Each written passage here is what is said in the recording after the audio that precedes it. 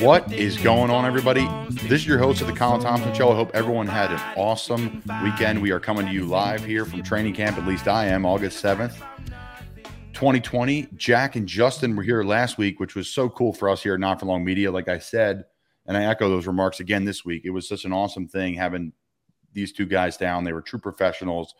They made some awesome content. We've been displaying some of it this past week on Not For Long Media, on our channels of the Colin Thompson Show, on my personal profiles as well. So just an awesome job by you two. First off, thank you guys for being here. We have more episodes to come with great Panther players, more fun and funny stories to come out of it.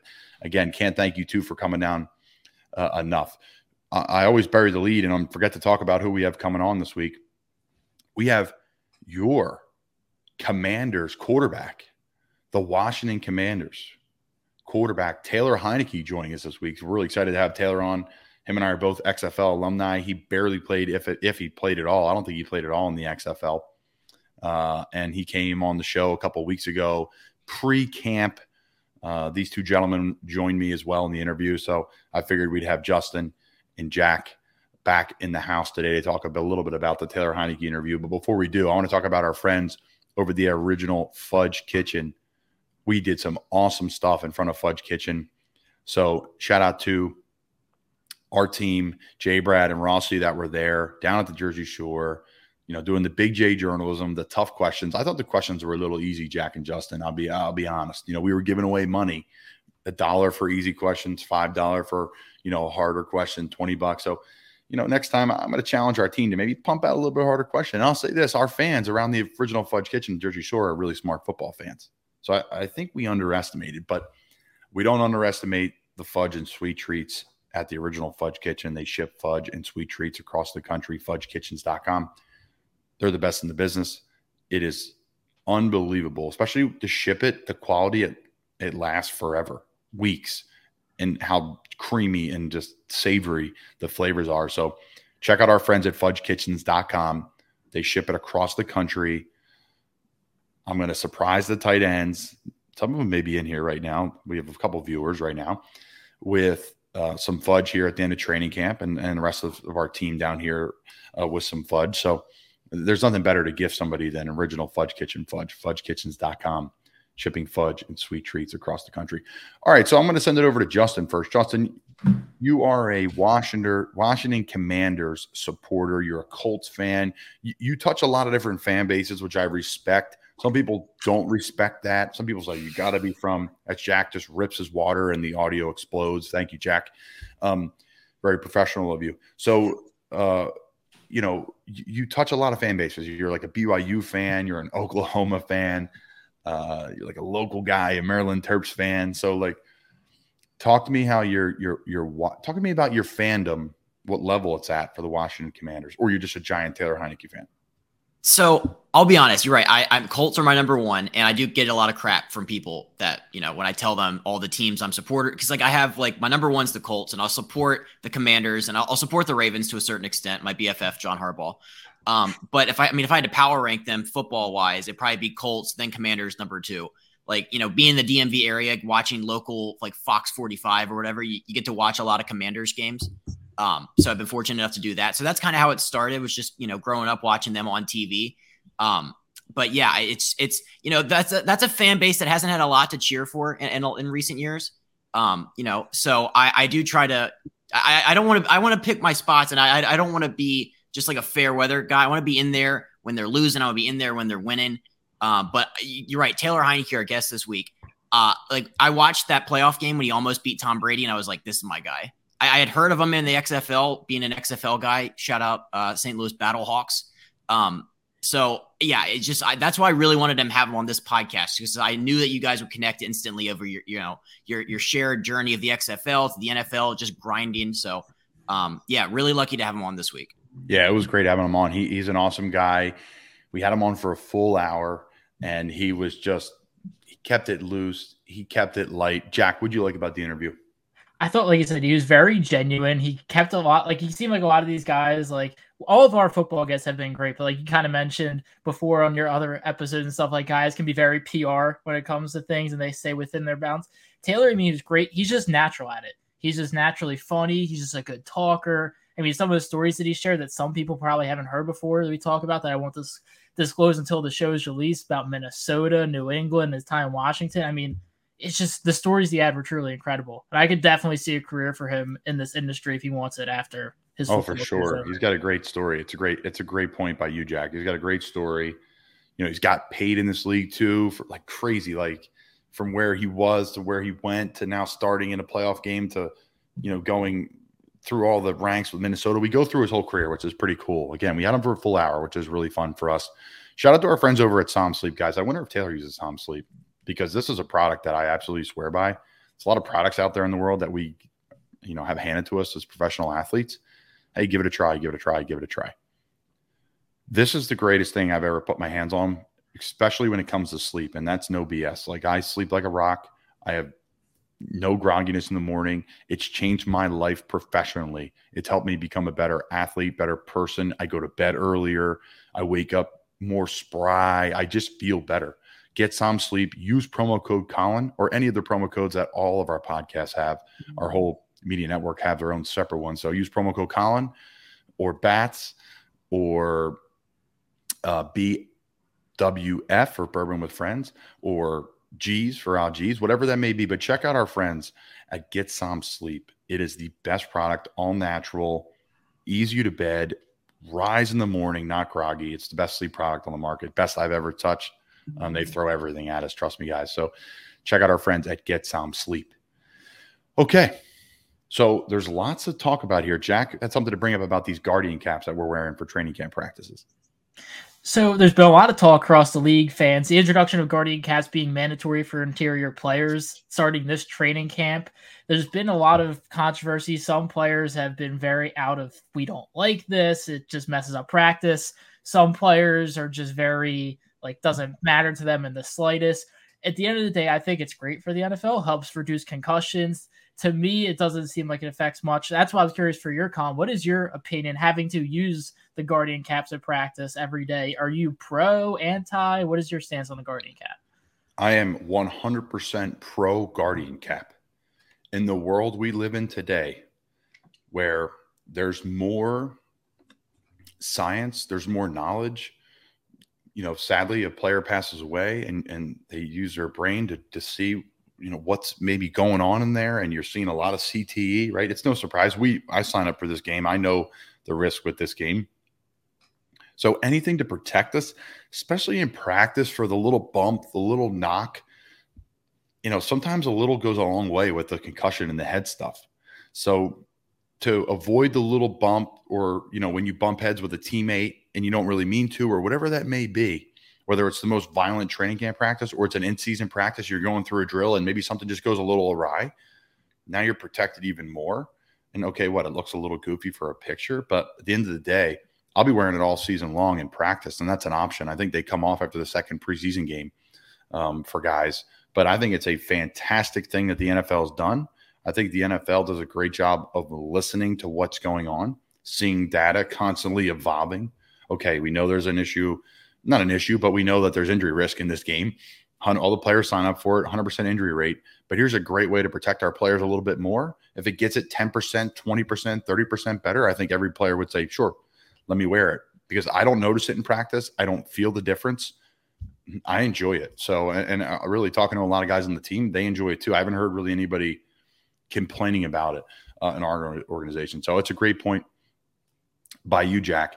Justin, you know, you're involved in a lot of baseball stuff with Breaking Bats, our other podcast with Brian O'Grady.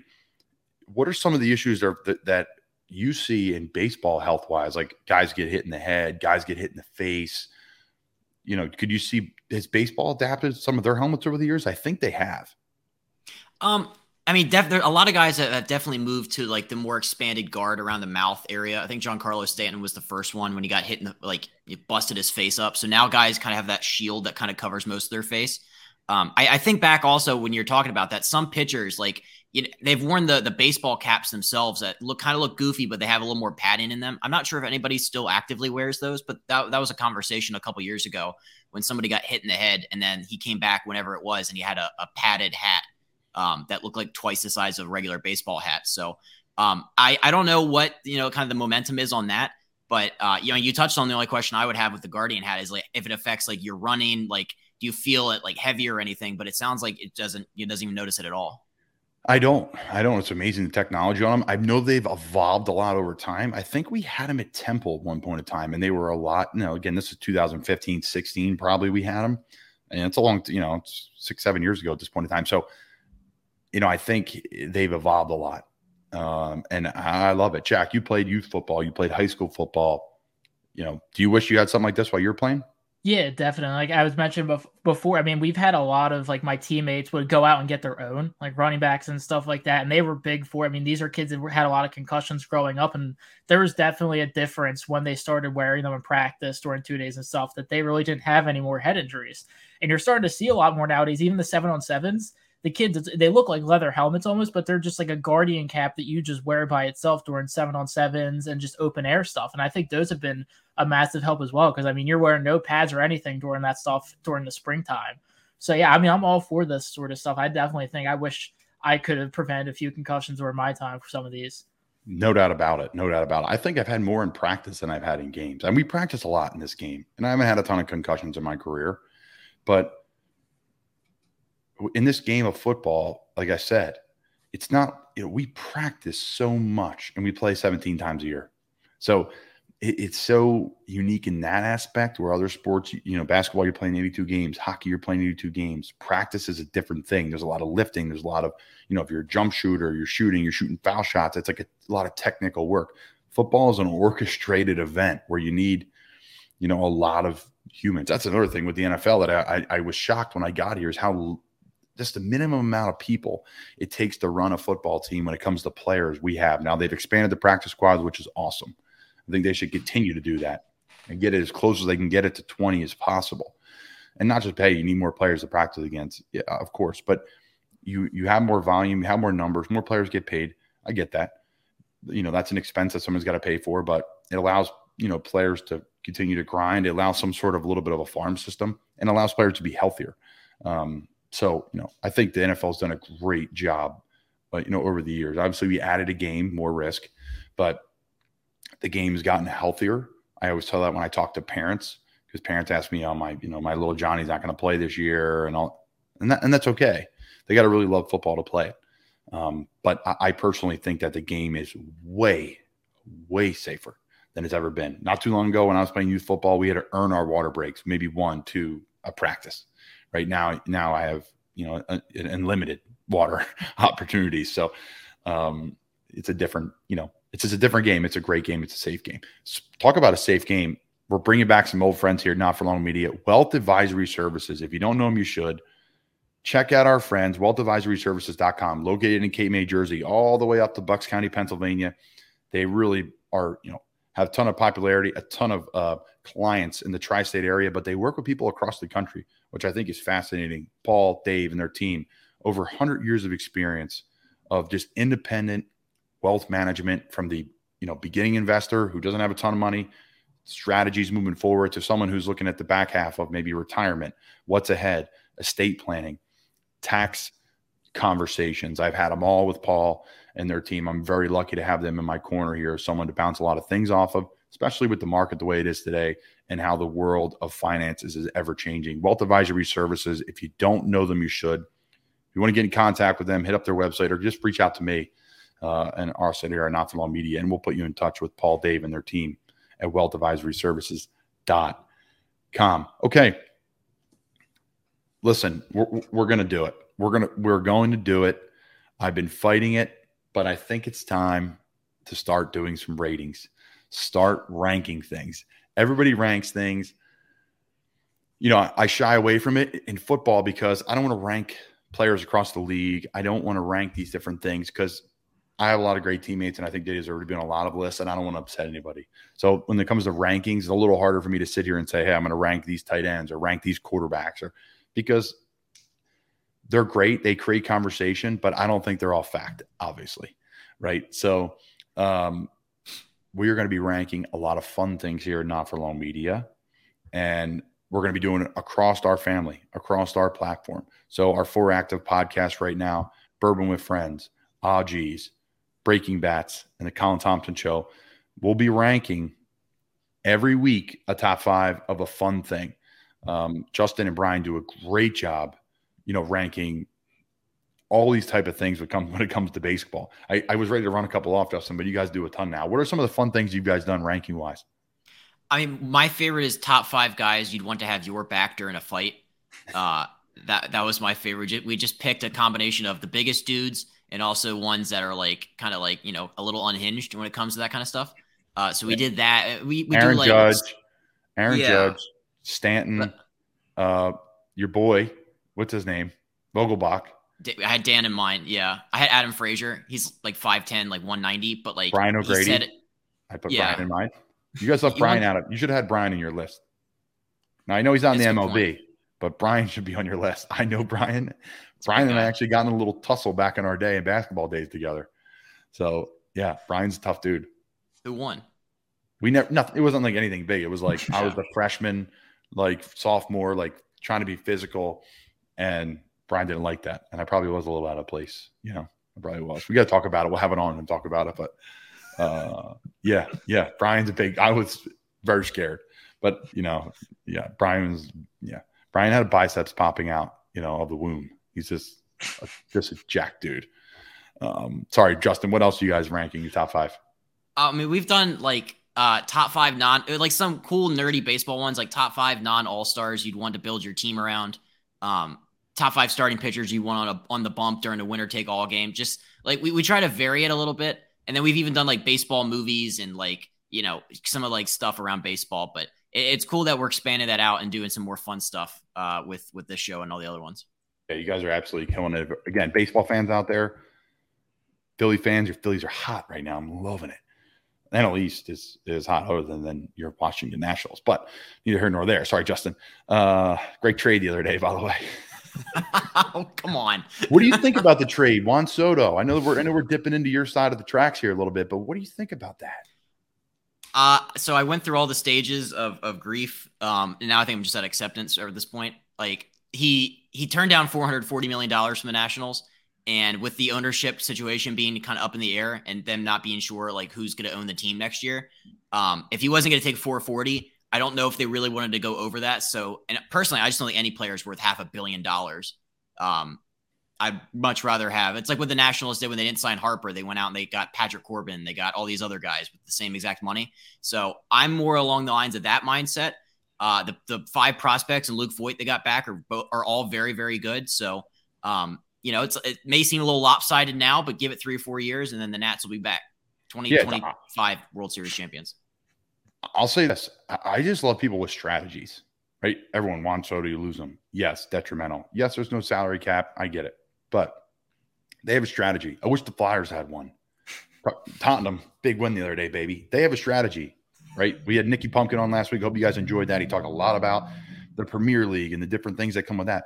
But if you have a strategy okay, listen, we're going to get rid of our, the best player in baseball, one of the best players in baseball. We're going to get a ransom back and restart our franchise, take the 550, divvy it up, sign some new players at an affordable rate that are still all-stars, and they end up winning it that year when they traded for Harper, like you said. So, or when they traded or didn't re-sign Harper, I should say. The Phillies did, which has been great. He's been a great Philly. Obviously, he's hurt. But, yeah, Phillies are going to be scary when he gets back, and I think he will come back. I think he will. So that's neither here nor there. Okay, folks, back to your regular scheduled programming. We talked a little baseball. We talked a little Hotspur Premier League. Again, if you're a Premier League fan listening to this and you didn't get the chance to listen to Nick Pumpkin last week, he was unreal. A buddy of mine just absolutely killed it, just breaking down the Premier League. Every team really just did a great job. Okay, this week we're going to be rating wings. Flavors, you like your wings. How you like your wings done. So Justin's going to narrate this. Justin, you're going to ask Jack for his top 5 first, then me. All right. This is a big deal. When you go out and you get wings with the fellas, you don't want to go get the lowest on the Buffalo Wild Wings wing flavor chart. You don't want to be the guy that gets I don't even know what the lowest would be. You don't want to be the guy that picks up sweet barbecue. You want to get some wings with some taste, with some charisma. So that's why we're gonna go to Jack Connell first for your top 5. Give me 5, then go up to 1. All right. So coming at 5 is just a traditional dry rub hot wing. So, just a nice little dry rub with a nice fried wing, crispy, not real a lot of sauce to it. Keep your hands clean. That is my 5th. Coming at number 4, lemon pepper. Just a nice traditional lemon pepper wing. Again, just keeping it simple, exactly like the dry rub, just crispy on the fryer. I told you coming in, Colin, this is going to be a little bit controversial. Number 3, I have the hot wing. Just traditional, basic, hot, like whatever, like the 8 out of 10 type hotness scale. Number 2, I have garlic parm. Can't go wrong with garlic parm. And number 1, I have mild. I'm a mild guy. Again, I'm not traditional with these. I love all of these go blue cheese, by the way. I am blue cheese ride or die when it comes to my wings. So that is my top 5 wing flavors. Very interesting. Very interesting. I believe I'm up here, Justin, since you will be giving yours this week on the Breaking Bats episode. Again, check it out. Breaking Bats, awesome baseball podcast with Brian O'Grady and Justin Ayers. Okay, so for me, first off, Jack, how do you have hot and mild on the same list? I'll never understand that. You're just feeling spicy that day, and then you go for a hot wing. So to me, number 5, we're going to go with the hot wing. Love a hot wing. Absolutely love it. Again, these top 5 for me, I'm all in on. Like, these are the ones I eat all the time. So let me switch that. I'm going to go 5 garlic parm, 4 hot wing, 3 barbecue, 2 teriyaki, and 1 honey Old Bay. The best wing I've ever had. So the teriyaki wings at the Seaview Inn in Cape May, New Jersey, which were the bar of the week for us a couple weeks ago, the best in the world. The honey Old Bay wings, Chop Tank, which is in Baltimore, now in Annapolis, unreal. Check those out. So that's my top 5. That's my top 5. J.A., any thoughts? I'd lean Colin on this one. The Old Bay wings that he brought up as number 1, like those. If you see those on a menu, you get those. I don't know what it is about them. It's just the flavors just go so well together. Traditionally, I'm not a big like burn your mouth off wing guy. I do kind of fall towards the middle of the scale there for looking at the flavor chart, but mix it up every now and again. Maybe get something a little hot, but yeah, I big Old Bay guy. So a little preview of mine this week. I think that's just an Annapolis thing, because I would definitely try that. I have never heard of a honey Old Bay wing before in my life. It sounds very good. It's just, this is the first time Colin said is the first time I've ever heard of it. So that's got to be an big Annapolis deal down here. Yeah, type thing. They're a big deal down here. Well, down up there where JA is, but where we live now in Annapolis, Maryland, it's fantastic. Yeah, it doesn't get much better than that. Honey Old Bay. Now I love a dry rub wing too, Jack. Fantastic. I didn't really know how to categorize that. It's still a wing, of course, but it's a hot, like Mesquite Grill in Doylestown, Pennsylvania. Mosquito Grill, unbelievable freaking dry rub wings, like unreal hot. They're really good. Yeah. Up for bar, they could be a bar week at one point. Are you guys blue cheese or ranch guys? Blue cheese only. If you're a ranch person, I'm out. Which Jay is a ranch guy, so I'm out on you, Jay. I'm not a ranch guy. I saw you kind of twitch your face. I don't know. If I'm going to use one of those, I guess blue cheese would probably be the one. I don't really use those that often. Okay. I mean, I get it. Listen, I understand the ranch grind. I do. But blue cheese is meant for a wing, right? It's meant for a wing. Now it's a Northeast thing, and it's a North thing. There's a lot of ranch in the South, which I've come to learn. That's neither here nor there. Okay. So the bar of the week, boys. We've been bouncing around. We've hit Davis's Pub. We've hit Shunk Gully. We've hit Moosehead. We've hit Seaview Inn. We've hit Half Shell Raw Bar. They are, for me, the top 10. I know it's only 5 bars, but they're in my top 10, 15 bars that I love to go to. Before we get to that, though, I know there's a lot of people that are looking to go to games as football season starting, preseason games, and also baseball season. Playoff season's right here. It's crazy. It's August, but 2 months, boom. Here's basketball and hockey season right here too. So make sure you check out our friends over at SeatGeek, guys. Use promo code Colin Thompson, one word, COLINTHOMPSON. Check us out. Check them out. Hook yourself up. $20 off any ticket order, $50 or more. Promo code Colin Thompson, my name together, full name. Check it out. Okay, so our bar of the week this week is Bo Campers in Fort Lauderdale, Florida. It is right in the Coral Ridge area towards North Fort Lauderdale. Shout out to the Husky family, a buddy of mine in Fort Lauderdale. We went there all the time. So Boat Campers, Fort Lauderdale, Florida. It's right on the water. It's right on the Intercoastal. It's 2 blocks from the beach, and then it's right on the Intercoastal. So it is an unbelievable place. All the boats are going up and down the Intercoastal. The bridge is being lifted up for the sailboats and for the big yachts that come through. Fort Lauderdale is the yacht capital of the world, so you have all the boats and all the activity with that. TVs, you're not going to get any better than that. They're the greatest TV system ever. It's a 5 out of 5. Beer, 4 out of 5. Service, 4 out of 5. And food and ambiance, it's a 5 out of 5. Really good bar food, and the ambiance you're never going to beat because literally you're on the water. Every boat's going by. It's a really cool place where tourists go to, locals go to. It's just an awesome bar. So Boat Campers in Fort Lauderdale, Florida. Check it out. That's our bar of the week here at the Colin Thompson Show. All right, guys. So we got a lot done today. We talked a little bit about Taylor Heinicke. Preseason update on my end. We are finishing the Wofford College part of our training camp, and we have 2 more days here, Monday and Tuesday and Wednesday. 3 more days. We leave Wednesday afternoon. We're back to Charlotte. We have FanFest in Charlotte on Thursday, and then we travel Friday, play the Washington Commanders in Washington. That's why we released the Taylor Heinicke episode this week. Play them on Saturday. And then on Sunday, back to Charlotte. And then Monday, we fly to New England for joint practices. So that's 2 Mondays from now. So lots going on. We're in the thick of training camp. There's plenty of drama starting to happen around the league as people are seeing. There's going to be plenty more of that coming along. But just an awesome training camp so far. Love what our team's doing. Lots of fun, lots of competition in all positions. It's been great. We have a tight-knit team. It's crazy how the team's changed in just 3 years. I've been blessed to be here now. It's my 3rd training camp in Carolina. So really excited. And that's kind of the preseason update for me. We talked Guardian Caps. We talked our wings, which is our top 5. Looking forward to what yours are going to be tomorrow, Justin, or this week. I'm going to be very critical. And then we hit the bar of the week, which is Boat Campers in Fort Lauderdale, Florida. So that does it for me, boys. Anything from you guys here before we wrap up? I think we touched on everything. Again, great conversation on the Guardian Caps, like we mentioned. I think we got a great episode this week with Taylor Heinicke. I'm excited to see the reaction to that one, all the social media clips we've been cooking up for that. Guys, if you know sleep better, check out our friends at Som Sleep. Promo code Colin. You're getting tickets to a football game, to a baseball game. Promo code Colin Thompson at SeatGeek. Fudge Kitchen, the best. FudgeKitchens.com, shipping fudge and sweet treats across the country. And our friends over at Wealth Advisory Services, awesome to have them back. They are the best in the business, and I'm so lucky to have them in my corner. WealthAdvisoryServices.com. Guys, we're going to send it over to the Taylor Heinicke interview. Taylor, really appreciate you joining us. I think you guys are really going to enjoy this one. Thanks for tuning in.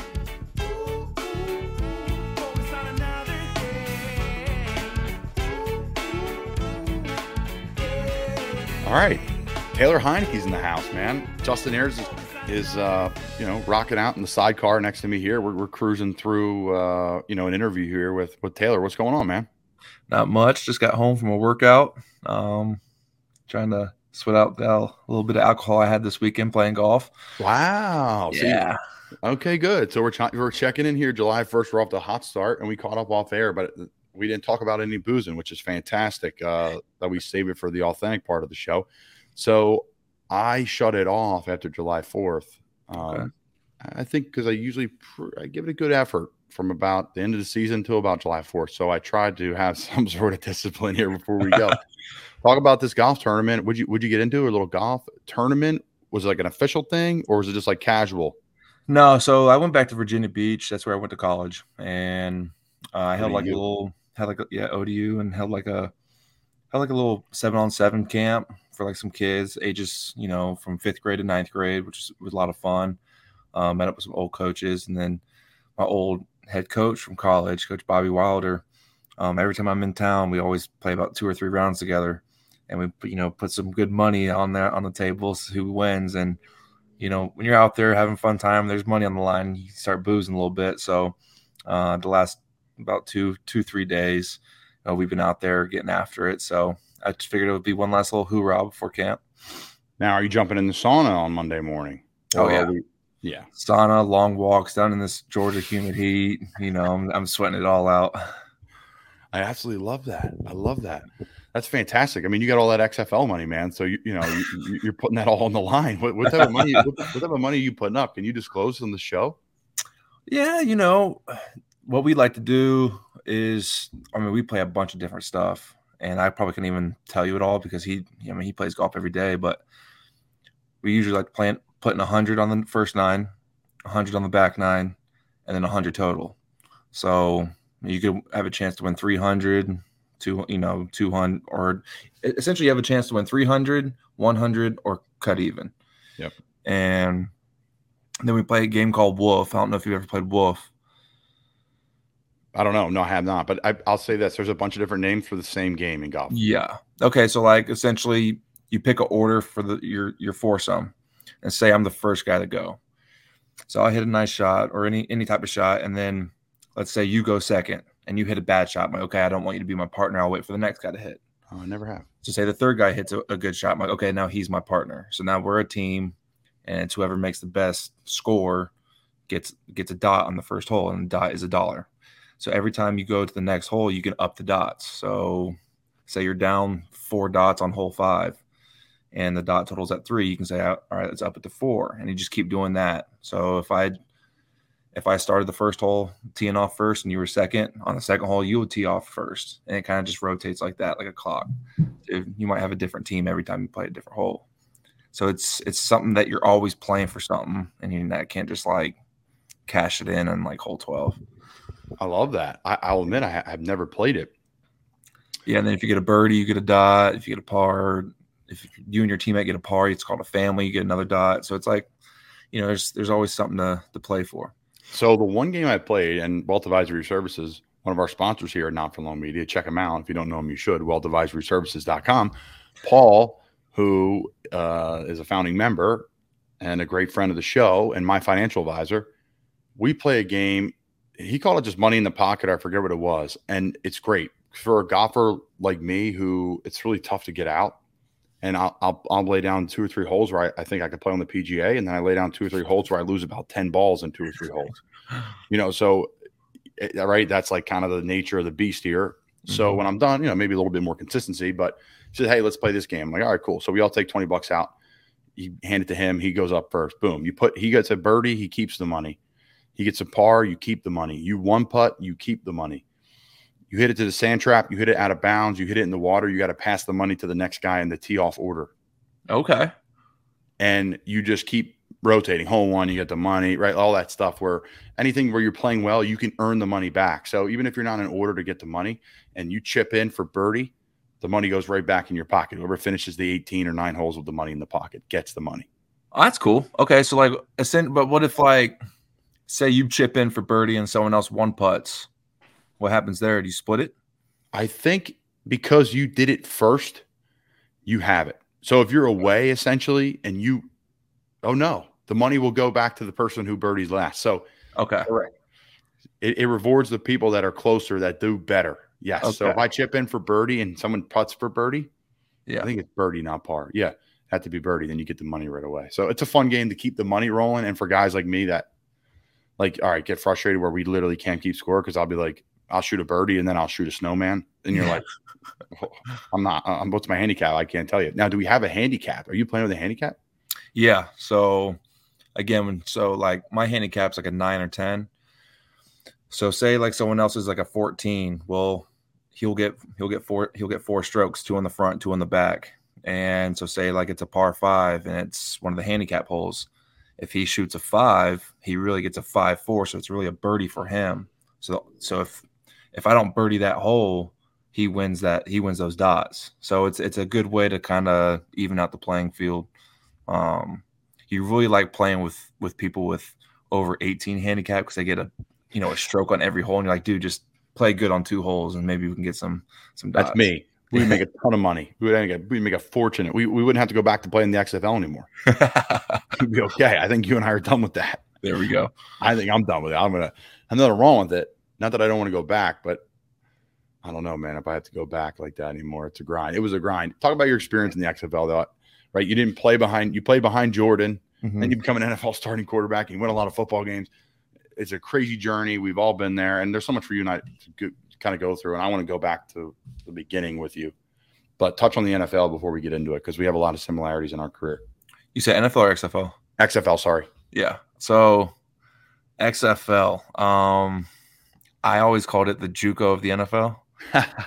So it's kind of like guys that were in it or like they're good enough to go, but they just, they need that other shot. But then you add in some money, you'll see a lot of interesting things. So the funniest part to me was if you won the game, you come back and there's a bunch of seltzers in the locker room. And, guys would just be getting hammered there in the locker room, which is a lot of fun. I wish the NFL kind of did something like that. Bud Lights. We're sponsored by Bud Light. The league is. And I know. Players are not allowed to work with any other beer products, as you saw Patrick Mahomes come out with the Coors Light flashlight. Did you see that? No. So Pat Mahomes came out with a Coors Light flashlight because you're not allowed to work with other brand beer. And they sold out of flashlights in a second. I did not know that. Yes, it's fantastic. It was on Twitter probably a couple days ago. I wasn't playing golf. I was not having a good time like you were doing, so I'm just going through Twitter, and I brought it to my attention. So, long story short, need some Bud Light in the locker room, NFL. Yeah. Sponsored by Bud Light. Hey, like the old days. How about a 6-pack for the road, like just sitting in your locker like it's the 80s in the NHL? Oh, yeah. So, like my buddy Brandon Sheriff, he was the right guard for us last year. Really good player. He would get like 50 Busch Lights for the flights home, man. Like you would have quarterback coaches coming back. You would have, equipment guys coming back. Don't sell anybody out too much, man. Just say there was a lot of staff and people coming back. Yes.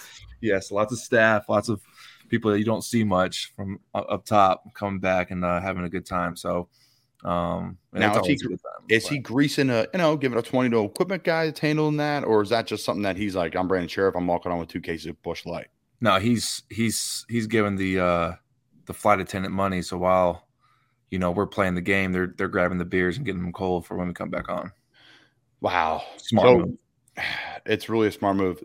So we get on the bus and there's a player. I'm not going to say players' names, but there's a player on after one of our games, and he's.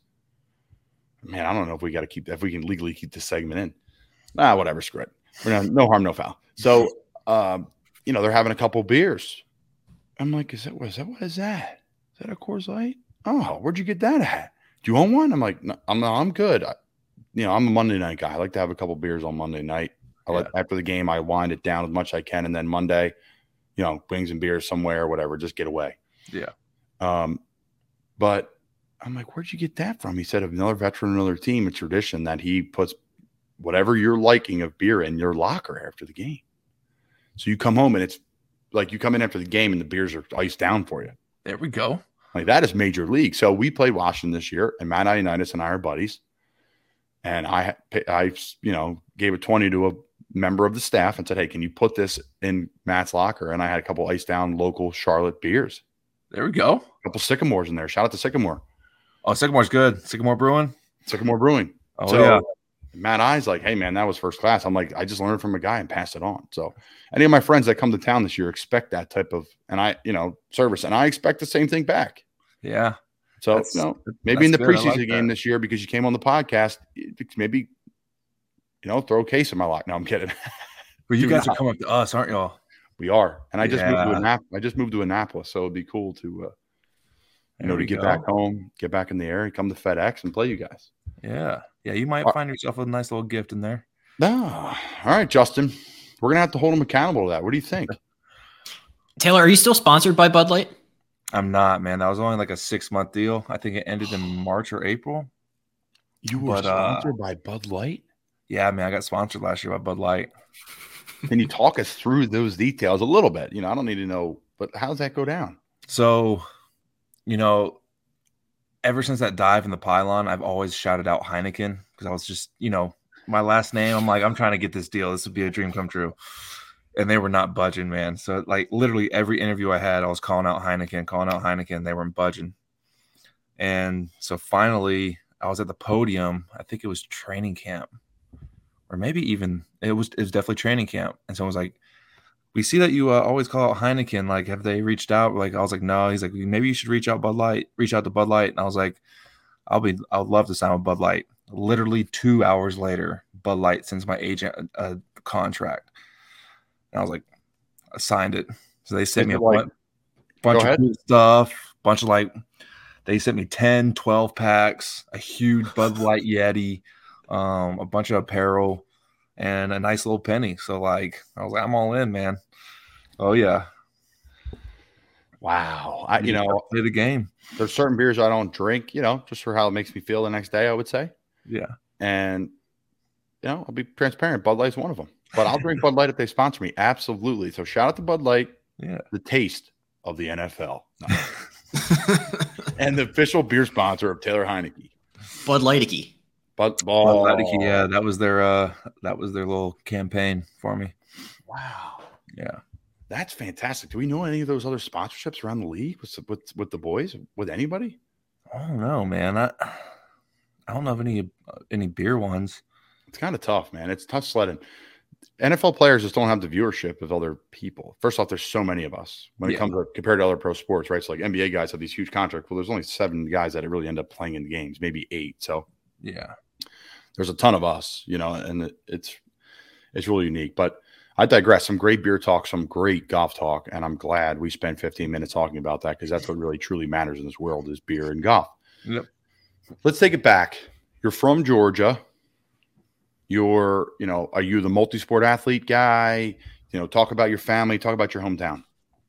Yeah, so from Atlanta, grew up about 35 minutes northeast of it in a place called Gwinnett County, kind of like Suwanee, Norcross, Buford. I don't know if you've heard of those. I have. I trained at Chip Smith coming out. Yep, right there in Duluth, huh? Yep, it's great. Chip's a great guy. Their family's fantastic. I love working out there. Yeah, they bring in a lot of guys. Yeah. I grew up right on that area, and I played baseball, basketball, and football growing up. I decided to quit basketball in 7th grade when this kid named Saul Nimley, I'm still good friends with him, would just embarrass me during tryouts. And I was like, you know what? This isn't for me, man. Like, I'm done with this.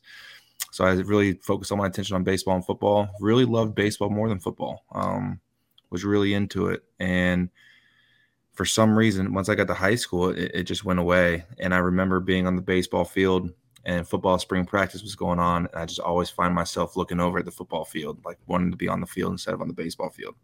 And that's why I made the decision to just really focus on football.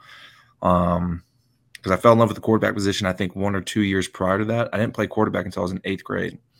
So that's when I really fell in love with the game of football. I grew up going to Consul High School as an undersized guy. I was 5'9", 5'10", 170 pounds, and only got to throw the ball 7-8 times. My junior year, we had an all-state running back. And then finally my senior year, we had some good receivers, and our OC was like, hey, we're going to throw the ball 40 times a game. I was like, let's do it. So we started putting up some good numbers, and I finally got my first offer late my senior year from Old Dominion, and I just took it. Once you get that first offer late, you're like, you got to take it before someone else does. So, yeah, from there I went to Old Dominion. How does that look? I'm sorry, Jay, I'm jumping in here. How does that work out in the explain that to our listeners? You get an offer late. What does that mean? Especially for the quarterback position where they're really only offering maybe 1 or 2 guys, or they're offering their guy. My buddy's shout out to Matt Johns. He's a quarterback coach at William & Mary. Mm-hmm. Like, he's like, no, I offer like these 2 guys. These are my guys. Like, explain that to our listeners. So a lot of these coaches now, they have they do all this recruiting, and they're like, all right, these are the 3 guys I love, and we want these guys. And you obviously rank them 1, 2, 3. So you offer the first guy. Hopefully he commits. And if he's kind of dragging his feet for a certain amount of weeks, you got to move on because you're thinking he's just waiting for something better. And you kind of just go from there. You just have kind of a list. And the crazy part now is the college game is so much different now than it was when we were going to college. The amount of ways you can get video out there. I mean, you just go on Huddle and you can see whatever you want. Back when I was in high school, and sure as you too, we had to make discs and send them out to each coach from college. So I had an envelope, like a resume. Yep. So we had the USPSs. I'll never forget it. USPS. Yeah, USPS. I had them all over the table. We printed out 30 resumes of like community service, GPA. Like, literally, my dad's like, we're treating this like a business. I'm like, all right, Dad, here we go. A stack of discs, a resume, a local newspaper article and like something else, and we sent them.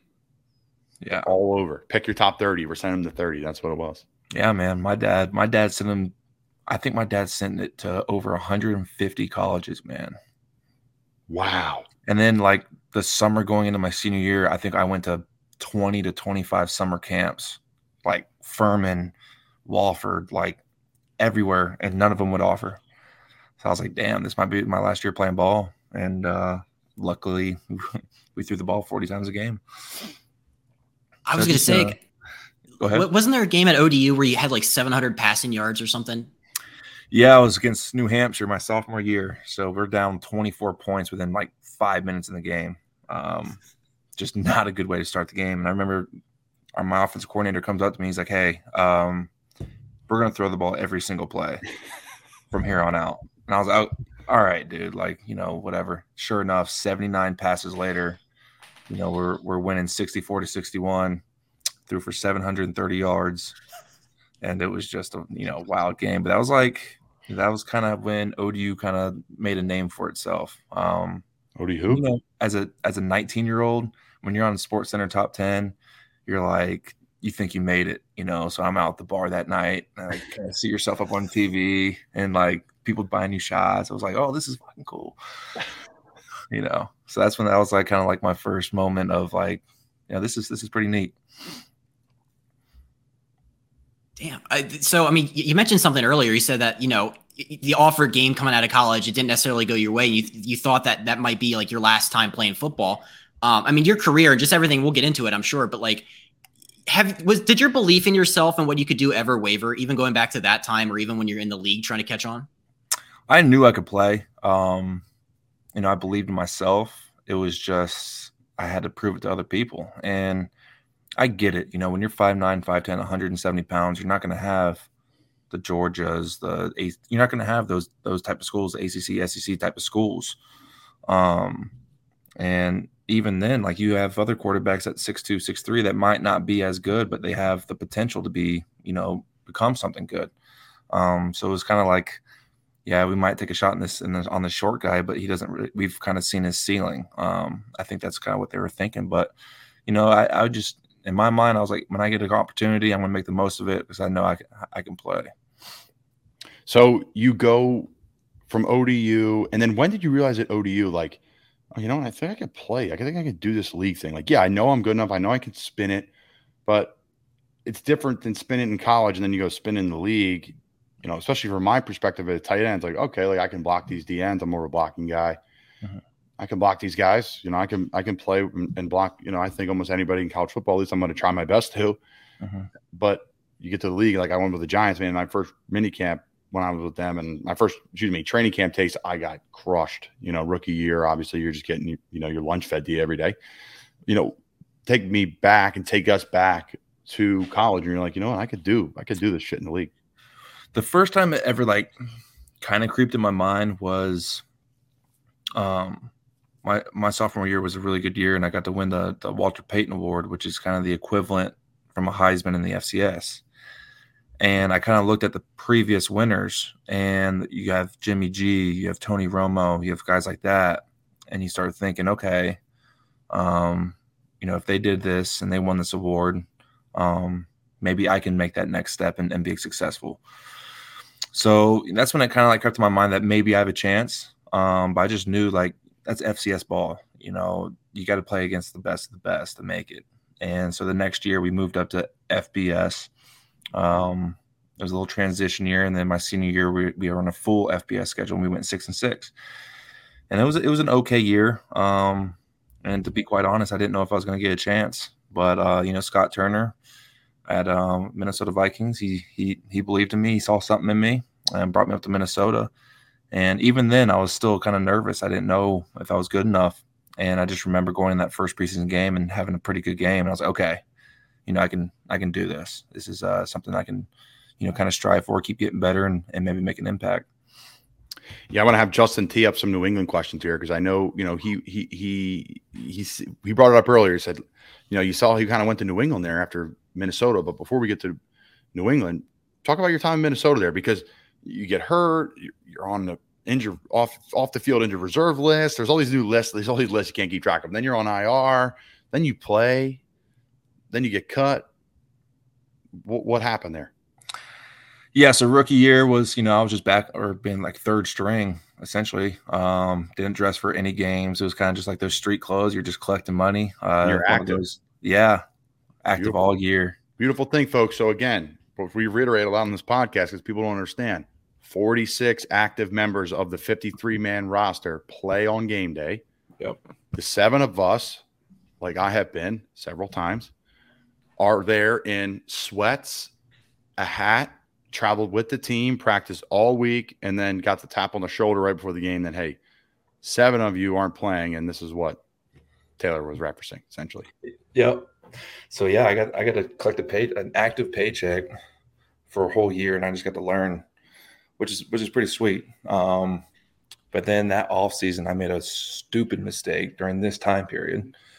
I'm not going to get into it. It's a long story, but essentially I was locked out of my house and it was late at night and I had there's a French door, like there's some French doors in the back. And I thought I could just kind of kick the wood in and it would open. My foot missed the wood and went straight through a window and it just sliced up my ankle. And so the call to my agent, the call to my coaches after that was just brutal. Fortunately, they kept me. A lot of people that do that, you're probably getting cut. I was fortunate enough for that. And, from there, they kept me on the NFI. I think it's NFI, non-football injury. Yep. I was on there for the first 8 weeks. And the moment I could get activated off that was week 9, and they did it. So it's like they still believed in me. They believed I could bring something. So it was like Scott and Norv Turner really, really helped me stay in that league. They believed in me. And again, it all paid off 5-6 years later when, I came up to Washington for that Tampa game. There's something I wanted to ask both of you guys, because I think you bring unique perspective. It's just like, as like undrafted guys who like early on in your NFL career, you're trying to catch on with teams. Is it hard to like try to not do too much in those times where you have the feelings of maybe like, I have to be on my A game at all times. I have to bring it every practice. I have to, be liked around my teammates. Was that hard to try to not fall into that? Yeah, especially like as a rookie, you're always trying to do the right thing. You're almost working too hard. And I remember Sean Hill was a very seasoned vet. I think it was his 14th year in the league, my rookie year. And if it wasn't for him, I think I would have gone crazy. He was always like, as a rookie, Colin, that you do well at practice. Even if you make a good block, your coach is getting after you as a rookie. Like you did something wrong.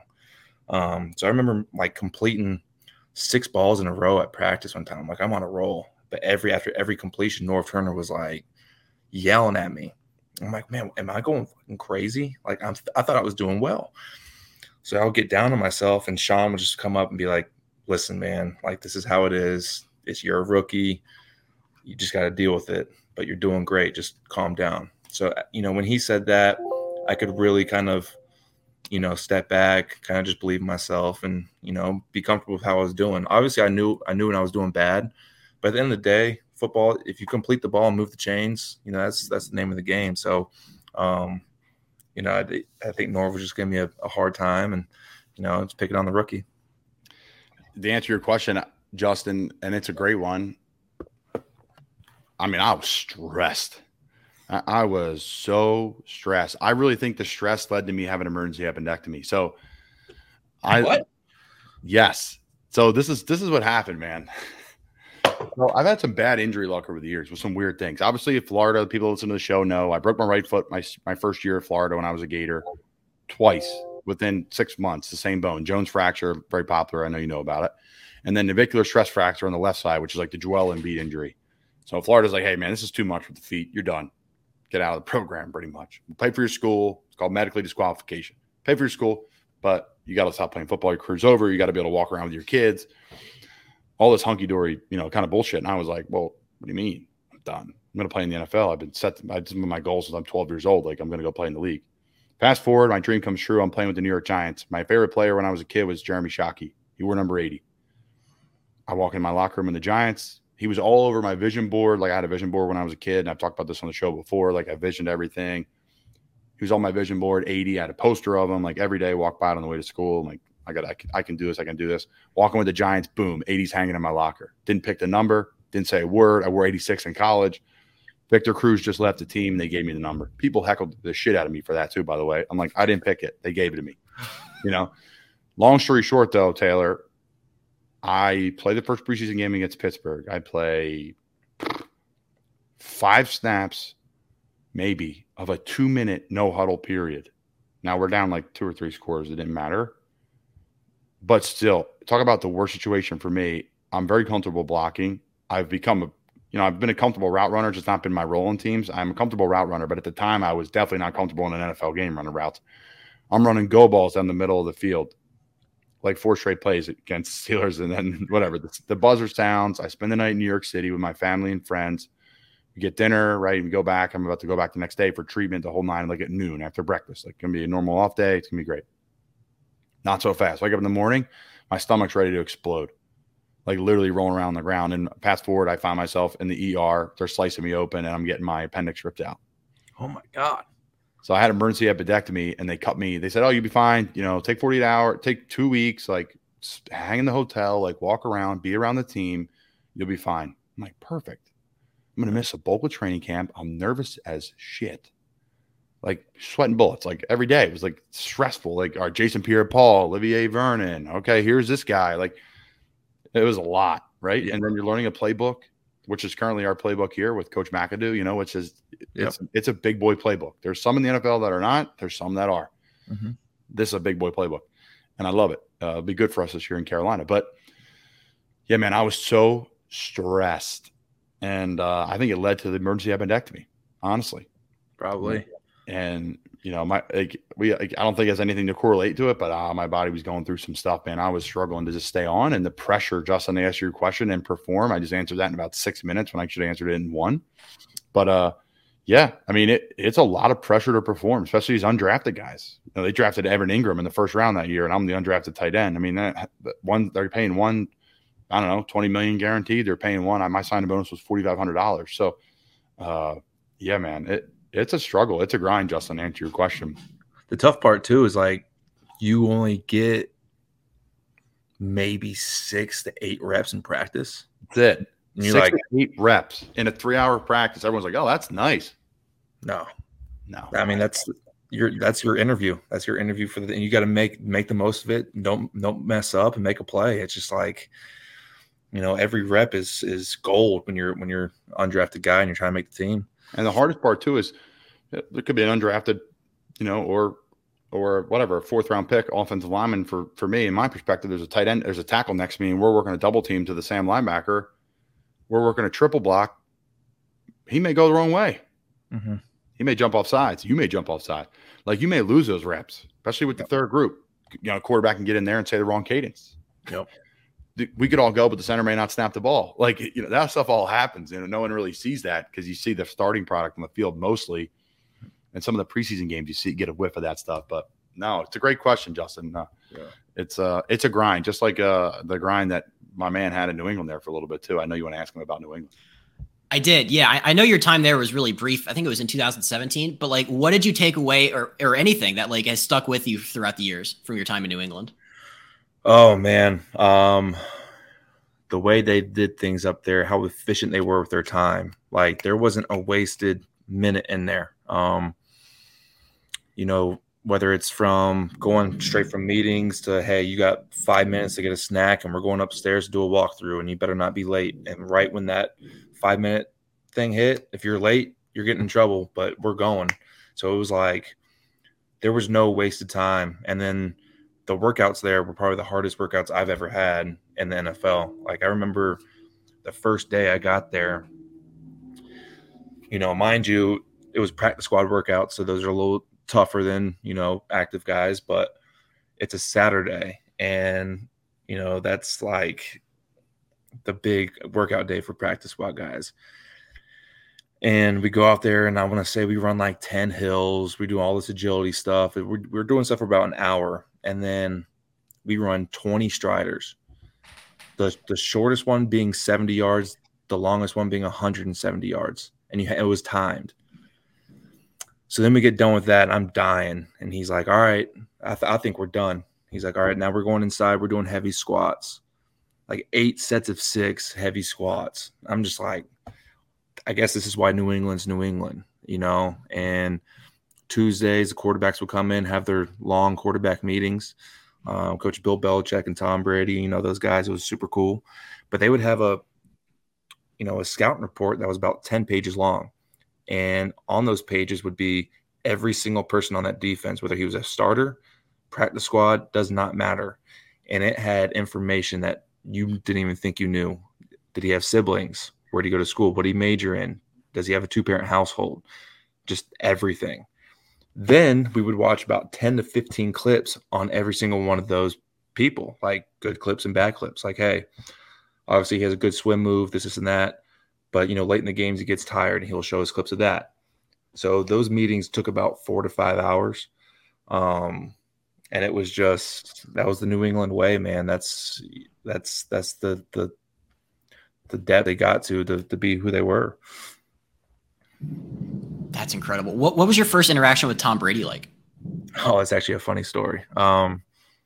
So the first day I was going to be, I told myself I'm going to be the first one in the facility. Like, I want to make a good impression. So I get to the facility at like 5:30 in the morning, and I go straight to the quarterback room to start studying the playbook. And I walk in, and Tom Brady's already in there with his feet up, coffee in hand, watching film. I'm like, oh my God.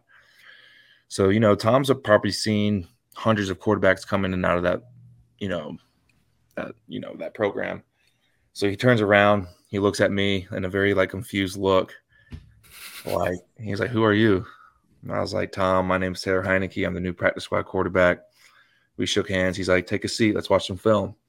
So I just remember sitting in front of him, started watching film with him at 5:30 in the morning. It was a pretty cool experience. He just, started asking me questions, "Where you from?" Stuff like that. And I'm like, after the fact, I was like, I really just had a, full-on conversation with the GOAT at 5:30 in the morning watching film on my first day at New England. It was a really cool experience. Yeah, he's an absolute legend. He's an ageless wonder. He's the greatest of all time. Of course, in our division, hey, he's not coming back. This is great. And then he comes right back. So it changes the whole thing. Changes the whole NFL. I mean, the guy's just unreal. All right, so keep moving through your career here. You got, New England, then you're in Houston, practice squad there. You got promoted. You played active. Then all of a sudden you find yourself in Carolina, and then you find yourself in the XFL. Can you talk through Houston, Carolina, and then how you find yourself in the XFL? Because, we all have our story of, the rise to the top, and then in the fall to like, what am I doing next?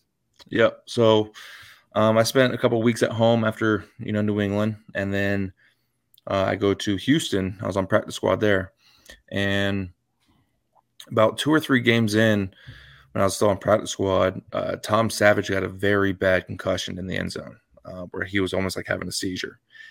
And they kept him in, like the people up top didn't see it. So he kept on playing. And the next week they're like, "Listen, this guy can't play." So they put TJ Yates was starting, and then they bumped me up to be the backup.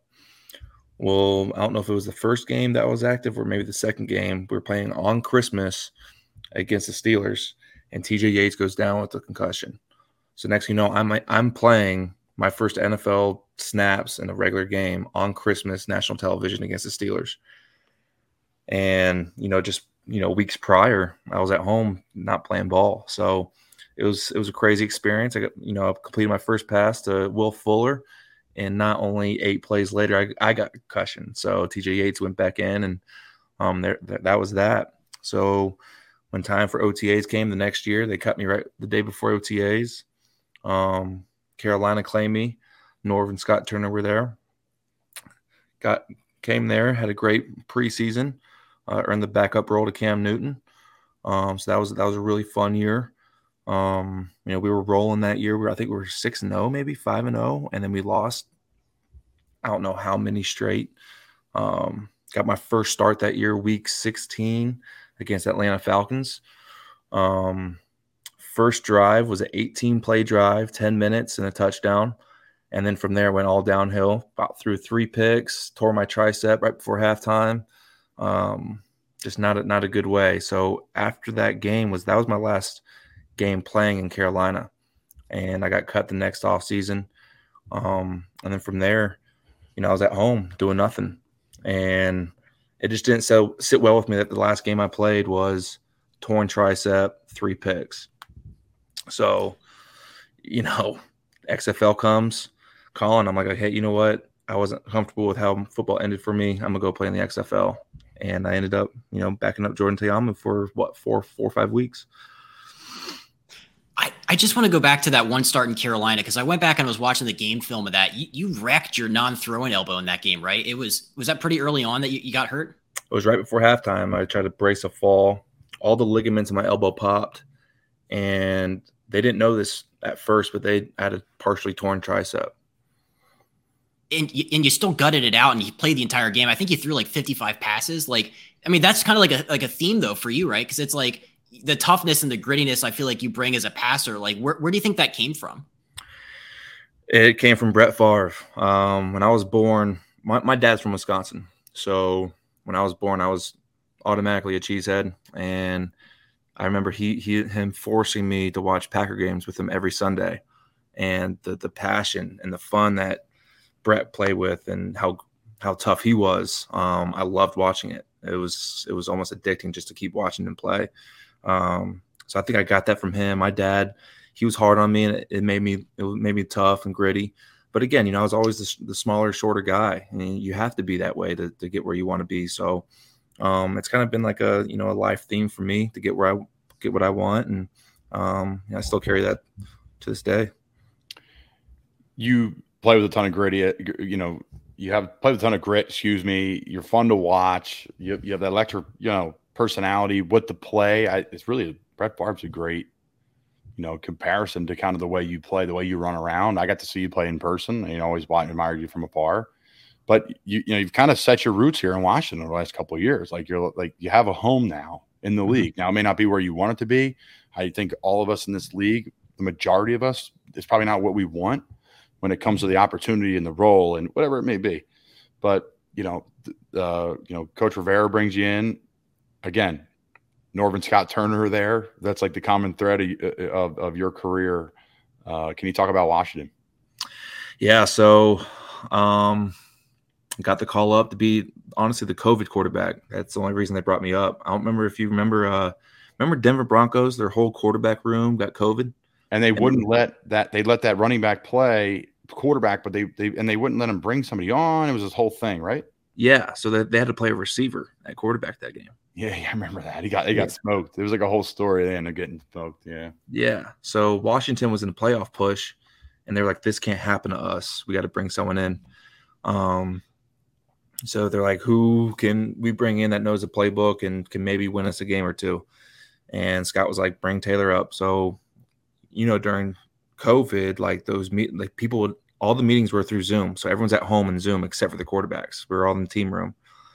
So all of the 3 quarterbacks that were there were sitting up front, and they were like, "Taylor, your ass is going to be in the very back. Like, don't even get near anyone. Like, don't even give like that COVID deal's like, it was huge." So I was probably 20 yards away from everybody, whether it was at practice or at meetings. And sure enough, injury here, injury there.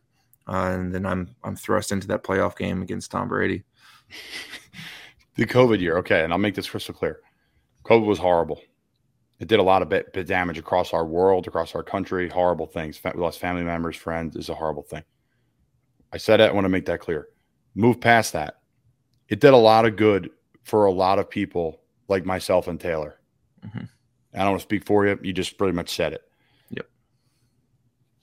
I point blank period, came out of the XFL. Coach Rule gave me a chance. He said, "I liked your film in the XFL. We're going to sign you here." We didn't have any preseason games.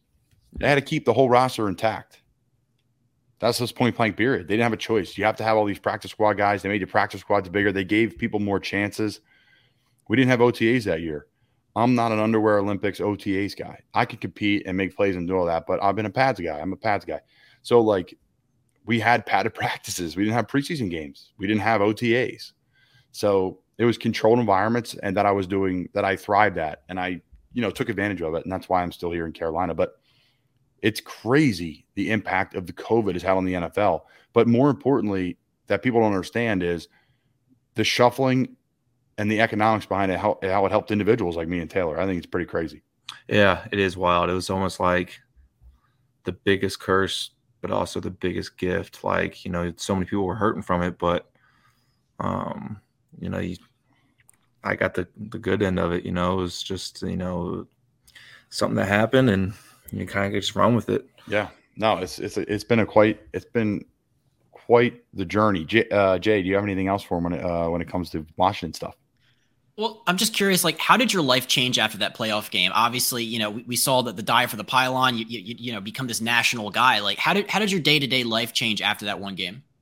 Oh, huge. The funny thing is I didn't really recognize the fact that ODU was right down the road from Washington, and that there's a lot of ODU fans were also Washington fans.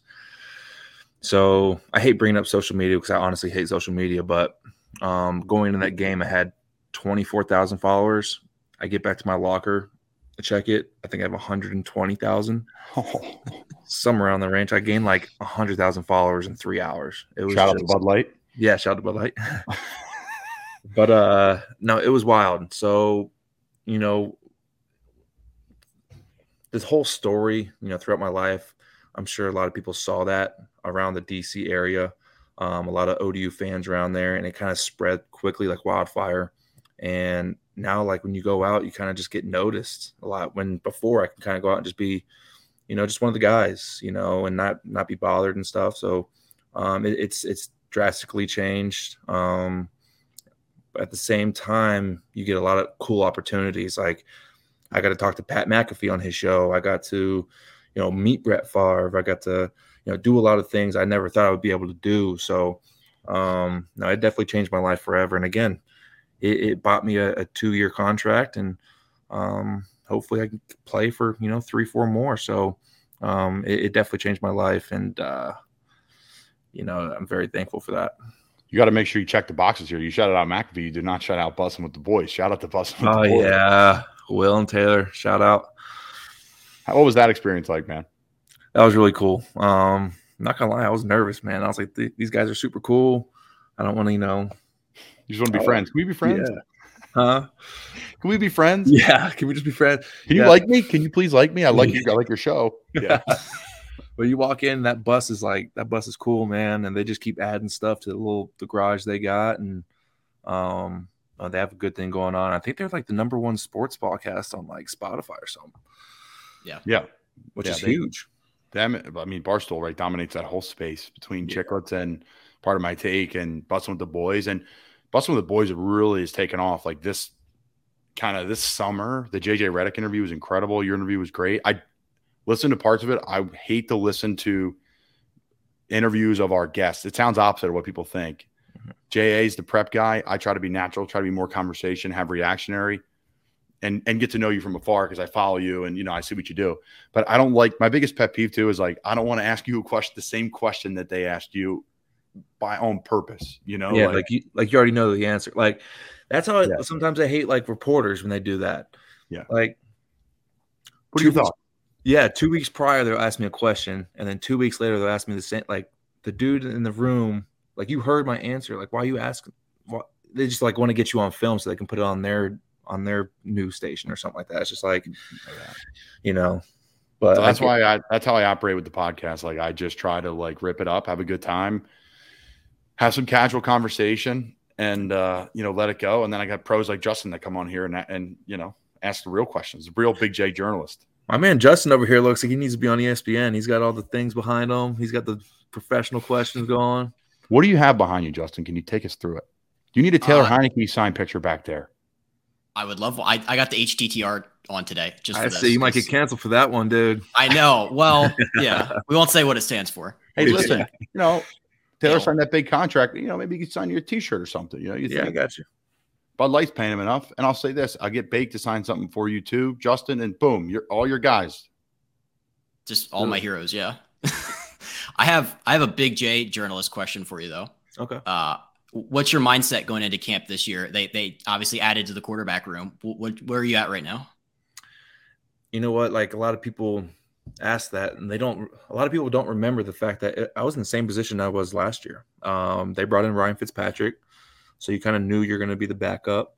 So I kind of go in the same thing this year. Now, we did draft Sam Howell, and he's a really good player.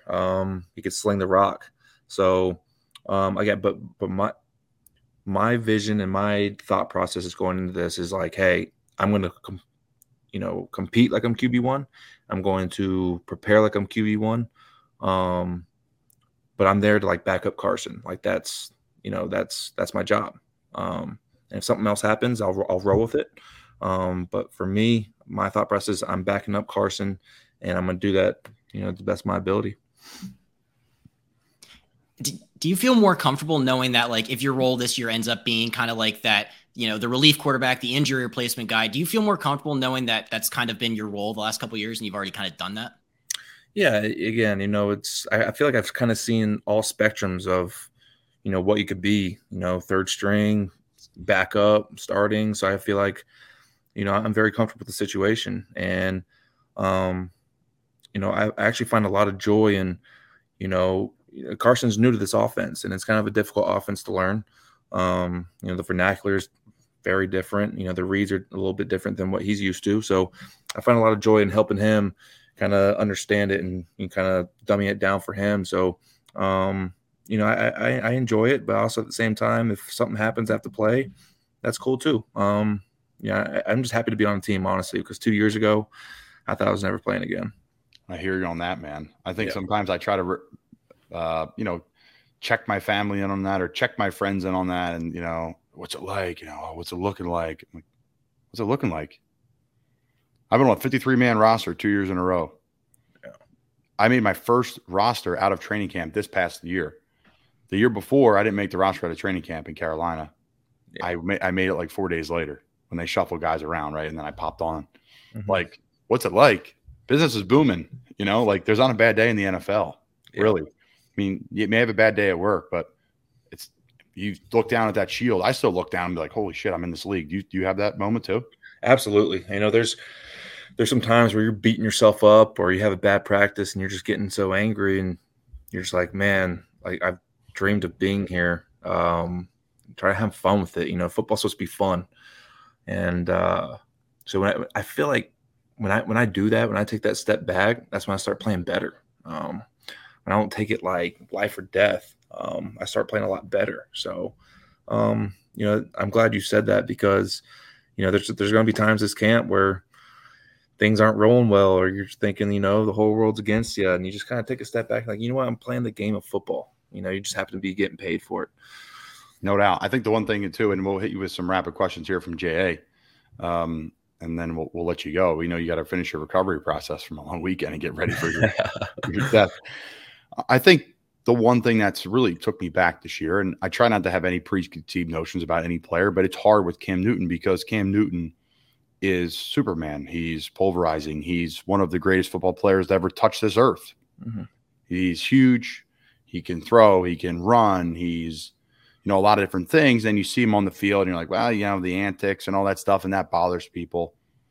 But when I got to be in the locker room with him and he introduced himself to me the first day, walking by him, we were washing our hands or whatever. And then I got to sit in some of his meetings and I was like, man, this guy's got it going on. Like This guy, there's no mistake. This guy was 10 years in a row dominant. He'll be a chance to make the Hall of Fame. He'll be in the Ring of Honor here in Carolina. Probably have his number retired at some point here, I'm assuming. Mm-hmm. Guy was a legend, Super Bowl, MVP of the league, dominated the league for years. I was blown away by Cam. I tell people that all the time because people ask, right? They ask you too, probably. Hey, what's Cam Newton like? Hey, what's Carson Wentz like? What's Ron Rivera like? We all get that, and we all have an honest answer. 99.9% of the time, it's all really great answers. There's very few guys that I play with that are asses. There's one per team or per couple teams. But what was Cam Newton like to you? Because to me, I thought he was smart, articulate. I thought people learned from him. Our quarterbacks love working with him. What do you think of him? You hit it on the nail, man. Like you hear all this talk, whether it's through the media or from other people about what they don't like about him. And you're like, man, you don't understand how hard this guy works and how much he prepares day in and day out. And not just that, he's a great dude. He likes to have fun in the locker room. He's like one of those locker room guys that you need. So he brings everything to the table. And, we still keep in touch here and there. But, I love Cam. He's one of my favorite quarterbacks to work with. There was never a dull moment with him. We're in the quarterback room watching. The cool thing is we could watch film and get stuff done, but at the same time we could take a break and kind of kick it and talk about stuff. So I love Cam. He was a good dude. Is he still on the roster? He is not on the roster in Carolina. No, not as of now. And we're full. We're getting pretty full in that room, as you know. Yeah. Obviously traded for Baker, Sam Darnold, Matt Corral, and PJ Walker. So it's a pretty good room. It's a great room. Oh yeah, that's a busy room right there. It's a busy room. I'm excited. I said it before, to work with all these guys. There's obviously an elephant in the room of you just traded for a quarterback. We have a quarterback. We have multiple quarterbacks that can play and win football games in the league. So it's fun. It's going to be great. This will be a hard roster to make. Coach Rule said it in camp. He said it to the media, I believe, too. So I say it. It's going to be a hard roster to make. There's a lot of really good players. Speaking of hard rosters to make, look at the stash, look at the hair, look at the visor from back in the back, the original Fudge Kitchen, fudgekitchens.com, shipping fudge and sweet treats across the country. Shout out to our sponsor. Jack, I hear you have a Carson Wentz question. Is this going to be a Philly? No. Nick Foles or Carson Wentz? Let's take it to the phones. Who do you think, folks? Is that going to be this question? I promise you, it will be a good. It's a positive question. So it seems like you and Carson have gotten close. You talked a lot of positive things about him. What would you say your favorite thing is about Carson, either on or off the field so far from meeting him? To be quite honest, man, he got me back into my faith. To be quite honest, I was kind of strayed from it a little bit, and he's a big Christian guy. And there would be times where we would just start talking about stuff, and he really got me to dive back in the Bible. So, I can't thank him enough for that. And I would say that's the biggest thing that he's brought to me so far. But we go out and golf a lot together. He's a good dude. He's got a great family. He's got two beautiful young girls, and he's always in a good mood, man. He's always happy to be there, and he's always working hard. So it's almost contagious to other people to, put a smile on your face and work hard. You know how that is. It's hard to be around people that are always frowning or so-and-so called bitching all the time. It's just, you want good people around you. And he's one of those guys. Who's better on the links between you two? You know what? I tell you what, he's I might have him by a stroke or two, but this is the first year he's really played. And he's already shooting 83, 84. Of course he is. These quarterbacks, man. It's bizarre. Quarterbacks, kickers. Yeah, well, you know what? The specialists, they have an advantage. I mean, you're at the facility for 2 hours, and then what? You're going to the golf course. I think, honestly, let me touch on first your comment. Thank you for sharing that. One, great question, Jack, 2. And 3, I know Carson was huge with that stuff. The man of faith with the Eagles Super Bowl run. Mm-hmm. I'm friends with Trey Burton, and Trey's a man of faith as well. So I talked about Trey, love Carson, and they had a Nick Foles and Matthews and kind of their kind of group there. There was a tight, Hicks. They had a tight group there through those years in Philly. But these quarterbacks, man. First off, the specialists. I'm coming back in my next life. I'm a backup long snapper or whatever. I've been a rotational snapper every once in a while. I'm coming back as just a beast punter. Yeah. That's it. Not a kicker, beast punter. I don't got to make the big kicks. You got to make big kicks, but, it's a little different world. You can be kind of punter. You can chill out a little bit, drop bombs. Is that what you like to come? If you couldn't come back as a quarterback, what position are you coming back as, Taylor? In the football world? Sure. Am I still 6 foot 215, or can I pick 6'8"? Pick your height and weight. Oh, okay. I want to be 6'7", 285. Run a 4.5 and play DN. Oh, yeah. If you can get 1 sack a game, you're getting paid big money. And I feel obviously you have to think at DN, but at the same time, if you don't think and you just play really fast and kill, just run into people, you're going to make something good happen. You're probably going to face a tight end who's 6'4", 255, and have way less athleticism as you. Yeah, just cause mayhem. Just you're looking at him. No, it's spot on. Yeah, I think that's a good one. I think the one question I always want to ask people too is, and I've been dialed in. I haven't asked our folks in a while, like the people that come on the pod, but I've have it written down. It's like, this is the question I should ask everybody before they leave, and then we'll send it to Jay for rapid fire, and then we'll get you out of here. If you had to pick a sport to be a minor league athlete in, what is it? A sport to be a minor league athlete. Could be golf, baseball, no way. Baseball, football, he did it. Baseball, no. Football, no. Hockey, no. I mean, maybe basketball. It's a tough question. Soccer, I don't know. Golf is tough enough because you're paying for your travel, you're paying for everything, and that's a lot of pressure. How about you, Jay? What are you playing if you had to play minor league? I'm doing minor league hockey and getting into fist fights every day. Okay, yeah. Going to the bar, biz nasty, yeah. Half off beers, yeah, like half off beers, and you're playing at like Hershey, PA, big game in Hershey, like Danbury Trashers, yeah. And all the fans there are just crazy hockey fans. Crazy, yeah. Jay, lay some of these quick hitters on this man. Put this guy on the hot seat. Ask him all the Big J journalism questions. Oh boy. Okay, I'm putting my non-Big J journalism degree on the line here. Have you ever played one of Tressway's board games before? I haven't, but he does play a lot of trivia. Well, he has like his own like series of Colin, did you know about this? Their punter, he has like what's your bid and a whole bunch of really, really cool this is my point. We're talking about punters and it has nothing to do with punting. These guys live the life. And he's good. I mean, he's good. He deserves it, right? He's one of 32 punters in the league. He's a stud. But I don't know anything about it, Justin. No. This dude made his own board game and was like selling it.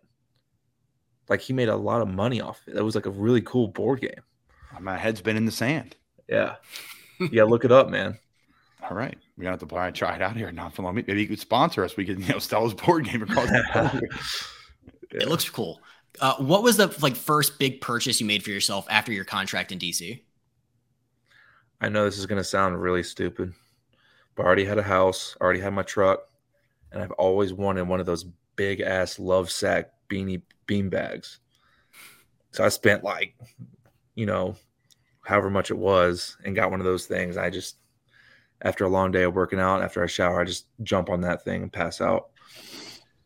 That's fantastic. I always pass that store in the mall and I'm like, damn, if I could only, in another life, I'll be able to afford one. 2-year deal, 4 point something. And then, half it goes back to taxes in the great state of Virginia, probably. Yep. And then you can buy yourself a beanbag, Jay.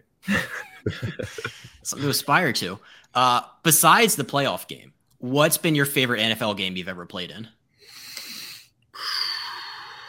I mean, there were some good ones last year. The second game of the season, Thursday Night Football, back against the Giants. That was a great game. Going back home to Atlanta, so my sister and my brother-in-law could be there and see that. We came back 2-minute offense to win that one. That was wild. But probably beating Brady last year. That was awesome. I mean, the 10.5-minute drive to end the game to kind of close them out. That's something that not many people can say. So I'll probably take that one. I remember watching that tape. We played the Bucs the next week. Oh, that's like the worst time to play them. I said, no. That's that. Oh no, man! You guys really had a great game. That was at FedEx, right? I remember going back in my my film study here. Yeah, that was a tough day when you guys blew them out. Beat them. Yeah. Did Brady remember you from your time up there, either in the playoff game or that game? I don't think so. No. How many quarterbacks think have come through? And that's what I'm saying. He's a memorable guy. Yeah. He's probably seen at least 60 guys. Maybe more. More. I mean, that's like back in the day, too. They used to have quarterback tryouts all the time. I bet they were Bills probably shuffling them. Coach Belichick, I could play for him one day. Sorry, Coach Belichick. Coach Belichick. Their thing in New England, too, is like they bring guys in practice squad just for 3 weeks to see what you got. get film on you, and they get you out of there. So it's like they're always rotating people in there. It's big business, man. Yeah. That's insane. All right, I have 2 more. If they were to make a movie about your life, kind of like what they did for Kurt Warner, who would you want to play you? That dude that plays for Kingsman. Oh, okay. The English dude. I know I'm not English, but like, I think he's a good actor. Taron Egerton? I guess that's his name. Taron Egerton, Gary. He plays Gary in the show. Yeah, I could see that. Or maybe Taylor Lautner. I don't know. He could probably do that. Is that the guy from Twilight? He's a good He's a solid-looking guy. It's something to think about. I guess I've just been told that I have like some kind of look resemblance to that dude. I don't see it, but I was like, you know what? Just cool. 2 good-looking guys, man. It's hard to hide it. I appreciate that, man. You know what I'm saying? All right, last one. What's the best piece of advice you've ever received? Ooh, that's tough. Man, I can't even.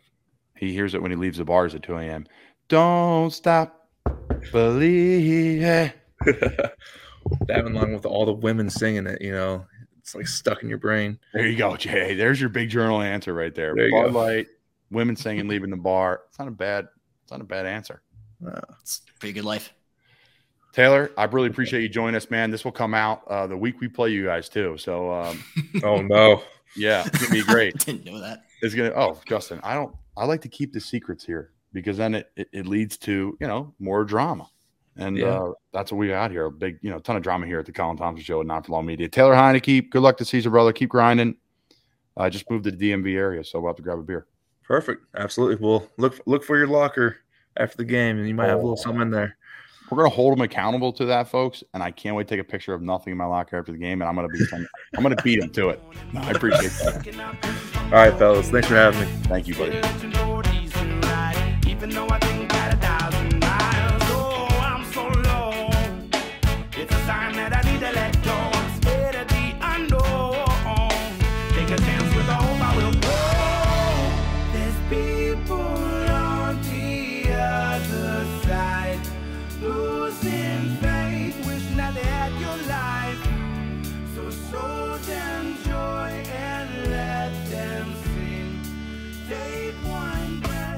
On another thing.